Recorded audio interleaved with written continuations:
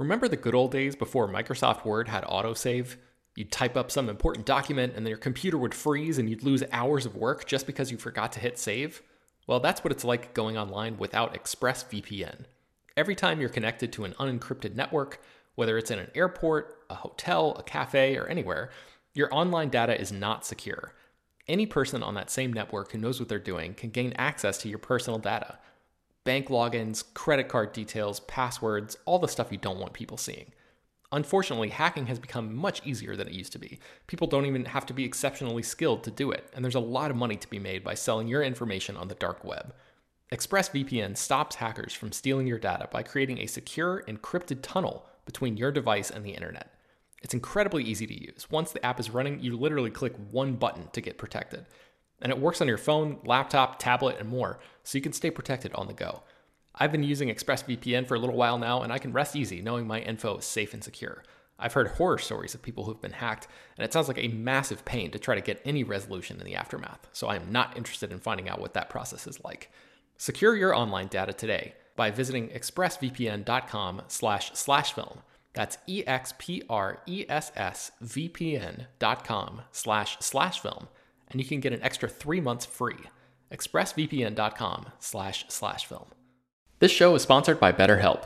This year has gone by incredibly quickly, but it's always nice to pause and take stock. What's something you're proud of in 2024 so far? What's something you still want to accomplish this year? I know I'm guilty of falling into a routine and not always thinking about the bigger picture. But as the great Ferris Bueller once said, life moves pretty fast. If you don't stop and look around once in a while, you can miss it. So it's crucial to take a moment to celebrate your wins and make adjustments for the rest of the year. Therapy can help you contextualize your progress and set achievable goals for the next 6 months. As you surely know by now, it's not only for people who have experienced major trauma. Therapy is helpful in all kinds of ways, including learning positive coping skills and how to set boundaries. If you've been considering trying therapy, check out BetterHelp. It's fully online and was specifically designed to be flexible and customizable to your schedule. To get started, just fill out a brief questionnaire that matches you up with a licensed therapist, and you can switch therapists at any time for no additional charge. Take a moment. Visit betterhelp.com/filmdaily today to get 10% off your first month. That's BetterHelp, HELP.com/filmdaily. Hello, everyone, and welcome to Slash Film Daily for Friday, January 14th, 2022. On today's episode, we're going to discuss the latest film and TV news. And in our feature discussion, I'm going to be convinced that Peacemaker is awesome and it's something I should watch. This is Slash Film editorial director Peter Soretta, and joining me on his podcast is Slash Film staff writer Danielle Ryan. Hello. Watch Peacemaker. It's awesome. Okay, we'll get to that. Danielle has, welcome back to the podcast. You were on an episode with Ben last month, I believe. And you're back, but he didn't do the Slash Film hazing ritual, which which I like to do when we have new writers on the site. Something I started was having them list their top 10 movie or top 15 movies of all time, their favorite movies. So when you're on the podcast, because people might not know what kind of movie person you are. So I thought like I would give you a chance to kind of introduce your movie taste by telling us like about your favorite movies. Absolutely. So my favorite movies tend to be a little irreverent, a little silly, and a little dark. So some of my favorites include like James Gunn's Slither is way up there. Cecil B. Demented by John Waters, and really any John Waters. I also really love In Bruges and the work of Martin McDonagh. I really love just basically anything that makes me laugh, but also makes me think. And I feel like that's kind of a weird challenge, sometimes can be hard to find. But I also like exploitation cinema and just kind of a weird hodgepodge of faves. Yeah, I'm looking at your list right now, and I would say probably the biggest movie on there in terms of like a budget was probably Mad Max Fury Road. Maybe? Yeah, definitely. It would be that. I would say the two big ones that people know would be, well, that, Blade Runner, and Pulp Fiction are the three that are sort of like classically regarded sort of films. Yeah. But I do also love like Bringing Up Baby, which is a screwball comedy that's like the complete opposite of everything else I just talked about. So Yeah, and All Dogs Go to Heaven, which I don't think I've ever seen on anybody's top 10 list. So that's fun to see on this list. And I mean, we always have people do these, and they're not the. I mean, I'm betting you if we gave you the assignment, list the 10 best movies of all time, it wouldn't be your favorite movies of all time. So it's like the assignment is your favorite movies of all time. Right. Yeah. It's a very, very different than best. Because if it was best, I'd be like, oh, it's, this like it'd be mostly very prestigious things. There'd be a few, things I'd slip in there that I'd be like, come on, this is, like Magic Mike XXL, that movie, masterpiece. We have to slide that in there. I haven't seen that. Okay. It's so sweet. Maybe I got to see it. You're convinced me I need to see all sorts of movies today. In your number 2, I mean, you mentioned that James Gunn's Slither is on your list, but it's your number 2 movie of all time. And I actually love that movie. I think that might be his. I don't know, actually, it's hard because I love Guardians of the Galaxy as well. Both those movies are like my favorites of his. I love everything of his. Slither, it's funny because Slither and Cecil B. Demented sort of switch spots all the time for 2 and 1. And then Death to Smoochie, which didn't make the cut because I forgot that it existed for some reason, is also right up there. But I love Gunn. I love everything he's done going back to his Trauma days. Love Slither, love Super, even though I can only watch it every so often because it's super depressing. That's the only Gunn film I think I don't like. I don't know why I don't like it. Like, I should like it. It's pretty dark. Yeah. I think it just wasn't what I wanted it to be. And it was marketed as like a really straightforward comedy, and then you watch it and it's much more of a drama, and it's really sad and heartfelt, and it's not just this like screwball gross out comedy that you thought it would be. Kind of like that Seth Rogen Observe and Report, where you're like, oh yeah, it's just like a darker version of Mall Cop, and then you watch it and you're like, oh no it's not. Okay, with that out of the way, let's jump into the news really quickly before we get to Peacemaker. Let's talk about a bunch of things that have been announced for TV, and let's start that out with a Quantum Leap sequel series. Tell us about that. Yeah, so they announced last night NBC is moving forward with a Quantum Leap sequel series pilot. So if the pilot gets ordered a series, we could see a Quantum Leap sequel. Way back in September, because time's a flat circle, Scott Bakula was talking about how the only thing keeping him from moving forward, or them from moving forward with a Quantum Leap series, was some of the rights. This announcement does not say Bakula's coming back, but people kind of think that's what's going to happen. The new series would follow a new group of people as they try to use Sam's technology to go through time and maybe find him. So we could see maybe a new cast starting out, and Bakula could show up like halfway through. But I have no idea how this is going to work, since Quantum Leap was so heartfelt and hopeful and a little corny, and people just don't have the patience for that these days. But I would like to see it. I mean, I have hope for Ziggy. Yeah. I mean, that seems kind of like the Force Awakens setup, right? Mm-hmm. Like Rey is on the search for Luke, and hopefully she finds him in that movie, and hopefully it's not before the end of, season 1 of Quantum Leap, whatever they call it. But I don't know. It kind of makes me wonder, because the original Quantum Leap series, correct me if I'm wrong, like it didn't have like an ending. No, right? It ended with basically like they wrapped up some of the like the storyline for that episode and like the previous few, but at the very end it's like, oh, Sam never made it home. That was the whole thing. It just says Sam never made it home. And so for a long time, fans have been like, oh, every single thing Bakula's in, that's Sam. Even Enterprise, which, really gets your brain going if you start thinking about the Quantum Leap Star Trek crossovers. But it's now we could get more Quantum Leap. There is potential. I want to see that video essay that goes through his entire career since and tries to reason how it's Sam. But yeah, I don't like what was it about like TV shows in the 80s and 90s that things just went off the air and that like I feel like that would not happen.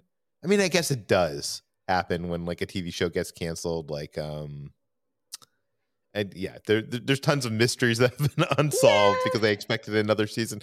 But I feel like, I remember the last episode of Elf. He got like captured by the FBI. Or dinosaurs. Or dinosaurs. The end of Dinosaurs, where it's like, what's up? Meteorite's gonna hit. Good job. Like, I think that was intentional. I think that was kind of bleakly funny and dark. Oh, it was hilarious. Yeah. But I watched that show as a kid and I was traumatized. I was like, what? Not the mama.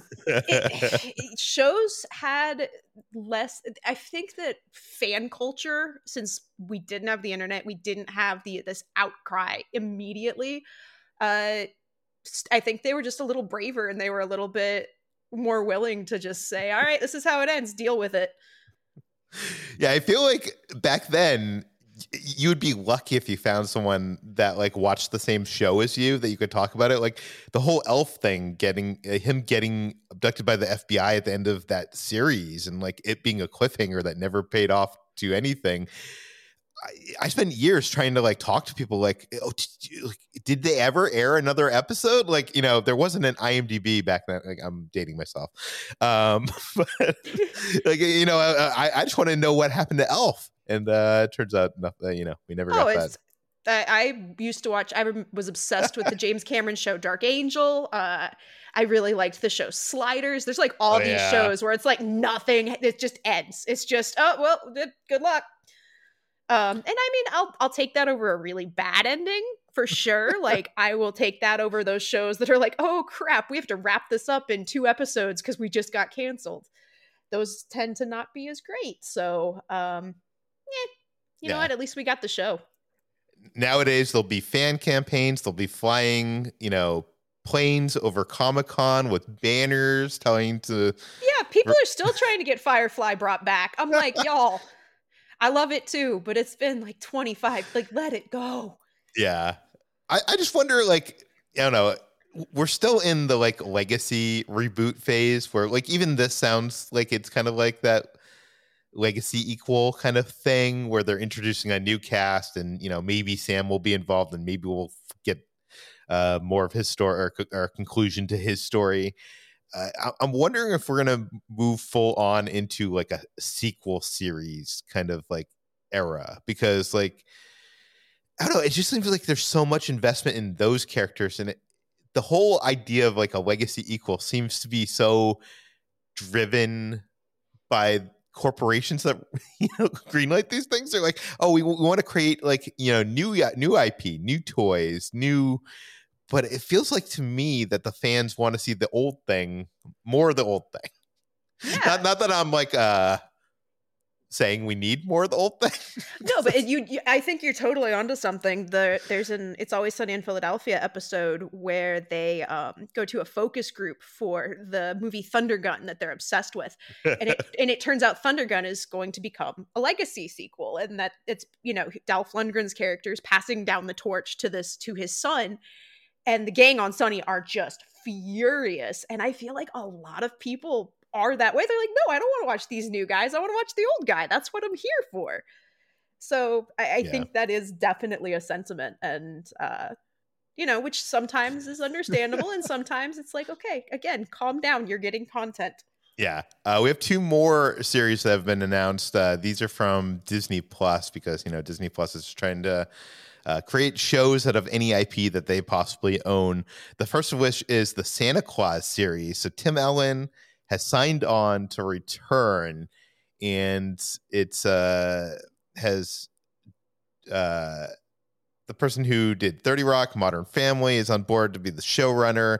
The synopsis here, I'm going to read the synopsis, is Scott is on the brink of his 65th birthday and realizing he can't be Santa forever. He's starting to lose a step in his Santa duties. And more importantly, He's got a family who could benefit from a life in the normal world, especially his 2 kids who have grown up at the pole. With a lot of elves, children, and family to please, Scott sets out to find a suitable replacement Santa while preparing his family for a new adventure in a life south of the pole. So this seems like the same kind of thing where, I mean, I guess he's going to be the star here, but it seems like a setup of like maybe this first season is him finding a new Santa, and then like if they do another season, it's the new Santa. Yeah, that's kind of what it seems like to me. And who is clamoring for a Santa Claus sequel? That's kind of what I like. The first movie was cute. Like I like the whole concept. Whoops, I accidentally killed Santa. Now I am Santa. It was kind of fun, but like I don't know. Maybe if somebody accidentally killed the Tim Allen character and they had to just redo it, I'd be more interested. I don't know. I think people would be so mad about that, but but I don't know. Like it does seem like there's a huge market in these holiday movies and shows. Like Netflix has really made a go at it with all the stuff that they release around holiday time. So I think, I don't know, cynical me is that like, you know, does anybody actually want another Santa Claus movie or TV show? I don't know, but I think there's probably Disney's just like, there's a market for Christmas stuff. What kind of Christmas IP do we have? That makes sense. Tim Allen. He's mad that he's mad about Lightyear. Lightyear, yeah. We'll give him a show. Maybe he'll be happy about that. So maybe. The other thing I wanted to mention was Real Steel. This was a movie from Sean Levy, and it was produced by Steven Spielberg. And I actually think it's an underrated film. Oh, did you like Real Steel?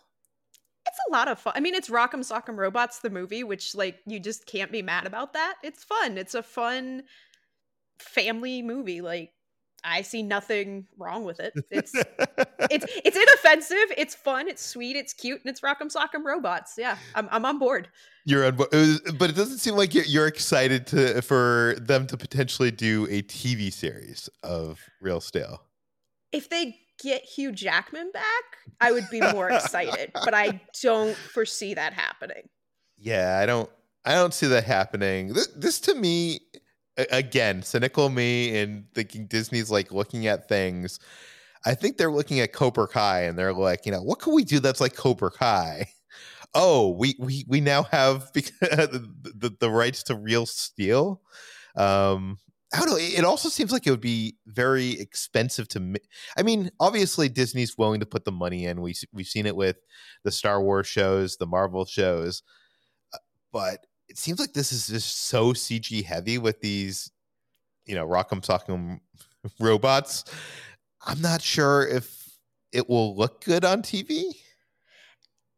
I think it's just gonna really depend on how they do it. I think it's they're gonna have to be careful that they don't do sort of like some of the Transformers films where you can only see their feet and things just get kind of lost in translation. I think it's definitely doable.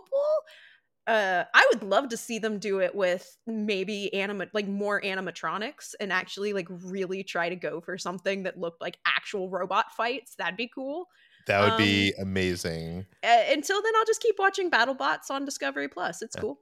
I do want to say I was lucky enough to visit the set of Real Steel, and not that I should be like so excited to say I visited the set of Real Steel, but it was really cool seeing how they put these robot fights into action, because they shot it in like this abandoned like car. It was like in Detroit, and it was like a car factory that they shot the fight I was watching in. They had this ring in the middle, and they had all these performance capture like cameras all over, and they had already animated the fight in the computer space. And basically the cameras had these like trackers on them so that the cameramen could shoot the people watching the fight. They could shoot the fight, and basically in the camera monitor they would see in the 3D space, like augmented reality, I guess is what you'd call it today.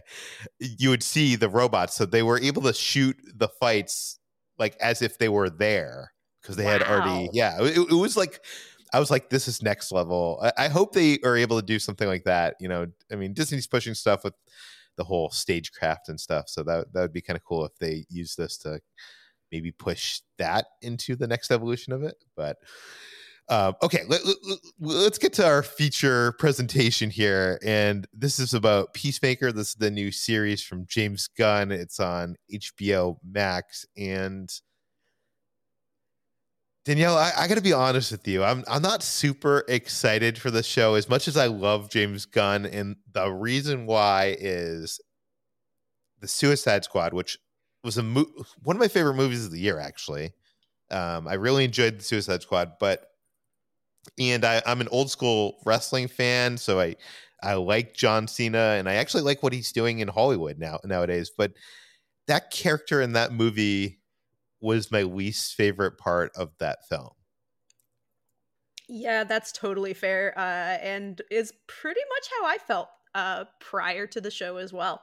I was really concerned when I heard, the Peacemaker announcement. They're like, "Oh, we're doing a Peacemaker show." I was like, "How? How in the world are you going to make me care about this character for an entire season or more of a show when I kind of like when the post-credit scene in Suicide Squad that happens and it's revealed that he was still alive? I was like, no, why are you taking that from me? He died. I liked that. I was happy about that. But somehow James Gunn pulled it off, and Peacemaker is really, really thought-provoking, while still being absolutely hilarious and vulgar and ridiculous. And we're given a reason for why he is the way he is. And as he starts to grow, hopefully people can grow along with him. And I think it's really fascinating stuff. Where does this show take place? What is the show about, like plot wise? So the show is right after Peacemaker gets let out of the hospital. He thinks he's going back to prison. He thinks he's going back to Belle Reve, and he isn't. And he's confused. And so he finds out that the reason he's not going back is because he's part of another secret team. And the first team was Project Starfish. This team's Project Butterfly, because they're not really very creative with names. Amanda Waller is behind this one as well. She's controlling everything sort of behind the scenes, and he's hooked up with a new team to go execute a senator. That's pretty much all he knows, is that he has to go kill this guy. And that's where our show starts, is just with him sort of trying to figure out what his life is now that he's been in prison for 4 years. Then he had everything happen in Corto Maltese. He killed his hero, and he's just a mess of a human being. And in your review, you said this is probably one of the best things that James Gunn has ever done, which is a big claim, considering, your second favorite movie of all time is Slither. Yeah. I think unless he completely whiffs it in the finale, which I have not seen because it didn't go out with screeners. They were keeping us on our toes. So unless he totally beefs it in that finale, this is the most emotionally intelligent and thought-provoking thing Gunn's ever done. But it still has all of his trademark grossness and silliness and sex and drugs and rock and roll and vulgarity and heads exploding and everything you'd expect from him. But at the same time, it also has just these really deep themes, and it asks a lot of questions we really need to be asking ourselves, specifically Americans right now, because it's about radicalization. It's about divides between people, and how if we shout each other down or ignore each other, that things will only continue to deteriorate. And then that becomes, radicalization. And that's how we end up with really awful people like Peacemaker's dad. It's not the easiest watch in places. There are some episodes that left me afterwards. I was like, I need to go take a walk. Yeah, I love your subheading in the review. It says, "You'll laugh, you'll cry, you'll possibly vomit." Yeah, you will feel things. You will absolutely feel things. You will be grossed out. There are some gore gags that I was shocked. I mean, and I'm a big horror movie buff. I love good gore gags, but there was stuff in this that I was like, I can't believe they did that. You get to see a person's face like a piece of pizza. Just, it's awful. Oh, gross. It's so gross, but it's so funny. Yeah, it's What really like good. I'm trying to get like I mean I'm trying to get a hold of what this is like. Like if you had to compare this to any other TV show. I mean, I feel like if I asked you what is this like, you'd be like, it's like a James Gunn movie. But- Yeah, it's not like any other TV show, that's for sure. I would say the closest thing I could think of would be something like Doom Patrol. And even then it's not quite there. Like Doom Patrol is still very very earnest and sweet, and it gets vulgar and weird too, but I feel like it's not as, I don't know, it's not as rough around the edges. yeah. Peacemaker's just a lot rougher around the edges. It's a lot more intentionally vulgar, and it's a little bit more provoking intentionally, I think. There's a little bit of anger there, I think, behind Peacemaker. I think it's kind of a hey, wake up kind of call in some ways, and it's about radical empathy, but it's also about, you know, just paying attention. It's good stuff. Yeah, and you say that there's like you know, it's funny, but it's also a heartbreaking exploration of heavy themes. And I know you've touched on a couple of those, but I don't know. I guess that was not something I was expecting from a Peacemaker show. Yeah, so the fourth episode, no spoilers, but I will just say the fourth episode, I broke down and sobbed. Wow. I cried because of the character of Peacemaker, because of Cena's performance, because of the dialogue, because of what happens. And it relates so deeply to trauma and to how people process their trauma, and how many people push people away instead of dealing with the things that hurt them. And for, you know, them to dig into Peacemaker this way, and like, why is he such a jerk? Well, because he's been treated like a jerk his whole life. And so when they break into that stuff, it can be really painful, especially with regards to his dad, played by Robert Patrick. The T-1000 is the worst dad on the planet. And some of the scenes with him and his dad are just, oh, they're heartbreaking. They're just really, really sad, because you can see how much he wants his dad to love him and appreciate him. And I mean, even from Suicide Squad, we know he doesn't. Did Gunn direct all the episodes? He directed 5 of the 8 episodes. The episode that made me cry was directed by Jody Hill, which like makes all of the sense in the world, honestly. It's such a Jody Hill episode too. I watched it twice. Who you already referenced in this podcast already. Yeah, exactly. Yeah. So more stuff that'll make you cry. But how is like James Gunn, when I think of a James Gunn movie, I think of all the things you've described already about it being, you know, vulnerable, about like something greater, but also, you know, from a more, I guess on the surface level, it also is usually very stylistic and has a great soundtrack. Oh yeah, and you get lots of that here. It's a heavy metal show, hair metal, 80s bands, more modern European bands that are doing 80s type hair metal stuff. The soundtrack is awesome. I've been listening to it while I write basically all my Peacemaker articles. I just listen to it on repeat because it's so high energy. It's so much fun.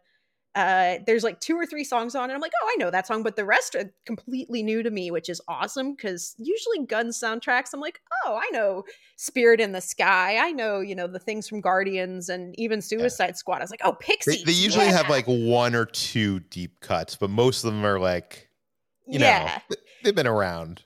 Yeah, this is mostly deep cuts. I think like the only song I remember going, oh my gosh, was Kiss Me Deadly by Lita Ford. Everything else, I'm like, I think I know that song, or whoa, what is that? There's also a great cover of Pumped Up Kicks, if you've ever wanted to hear like a metal-ish cover of Foster the People. It's there. And Gunn is actually he put a playlist together of all of the songs from the first 3 episodes. It's on Spotify, and he'll be adding to them each week. So I'm super excited to kind of see what keeps getting added, because I'm like, this is going to just be my playlist all the time now. It's That's good stuff. awesome. And so the first 3 episodes came out yesterday. How are they releasing these? First 3 came out yesterday, and then they are going to be released once per week until the final episode, which is 8, and that's going to be sometime in February. So yeah, the first 3 were yesterday. Next week we will get episode 4, which is the one that makes me cry and was directed by Jody Hill. And then the next 3 after that. Very cool. And I'm guessing Gunn is probably directing the finale. I believe so. Yeah. Yeah. I would assume as much. I did not pay attention to which ones he directed other than the Jody Hill one, because it just stuck out in my head. Because it is so brutally mean. It's such a mean episode. And Jody Hill's humor is just brutal. Yeah, always. And your review was actually, did Gunn like pointed it out on his Twitter, right? Yeah, Gunn, he retweeted it. He replied to my review with a little hands praying thing, thank you. And when I actually did a roundtable, he was like, oh, hey, Danielle, thanks for the review. And I like floated on air for the rest of the weekend, because I was just like, he recognized me. Oh my God. Yeah. Well, he's so kind, and he's one of those people that like reads the movie sites. Even, there's the people that like get the Google alerts and read the thing just about them. Well, he actually just reads all the sites. So he's one of us. He's a nerd. Yeah. I mean, he's a big old movie nerd, and I think that's part of why I love him and his work so much, is because it's like one of us. I mean, he's a trauma guy. He has to be. Yeah, for sure. You did a bunch of coverage around Peacemaker. Is there anything in particular you want to plug? I think the big thing is just the main spoiler-free review, because I feel like that's the best way to just figure out what the heck this show is. And, there's no spoilers, so you can read that and go decide whether or not this is going to be the thing for you. And then there is one other piece, how James Gunn like stretches the boundaries of comic book storytelling or something like that. I can't remember the exact headline because there's a million headlines in my head, but that was from our roundtable, and I asked Gunn how he managed to balance tone, and he gave me a really, really good answer about how he balances, fart jokes with existential crisis. So, and for those of you out there that are listening that are going to be watching this and want to have, some more exploration of spoilers, you're actually going to be doing episode recaps? Yes, I did recaps for episodes 1 through 3. Those all went up yesterday, so they're on the site now if you want to go check them out. And I will be doing weekly recaps every Friday. As soon as people kind of get a chance to watch it a little bit, they'll be going up Friday day. Very cool. I'll link all that in the show notes. You can find more of all of our work at Slash Home. You can find this podcast, Slash Home Daily, on Apple, Google, Overcast, Spotify, all the popular podcast apps. Please feel free to send your feedback, questions, comments, concerns to us at peter@slashhome.com. And please rate and read this podcast on Apple Podcasts. Tell your friends. Hopefully you have more than one friend. Spread the word, and we'll see you. Actually, we're not going to see you on Monday as usual because it's a holiday. It's a company holiday here. So we'll see you on Tuesday. Have a good weekend, everybody.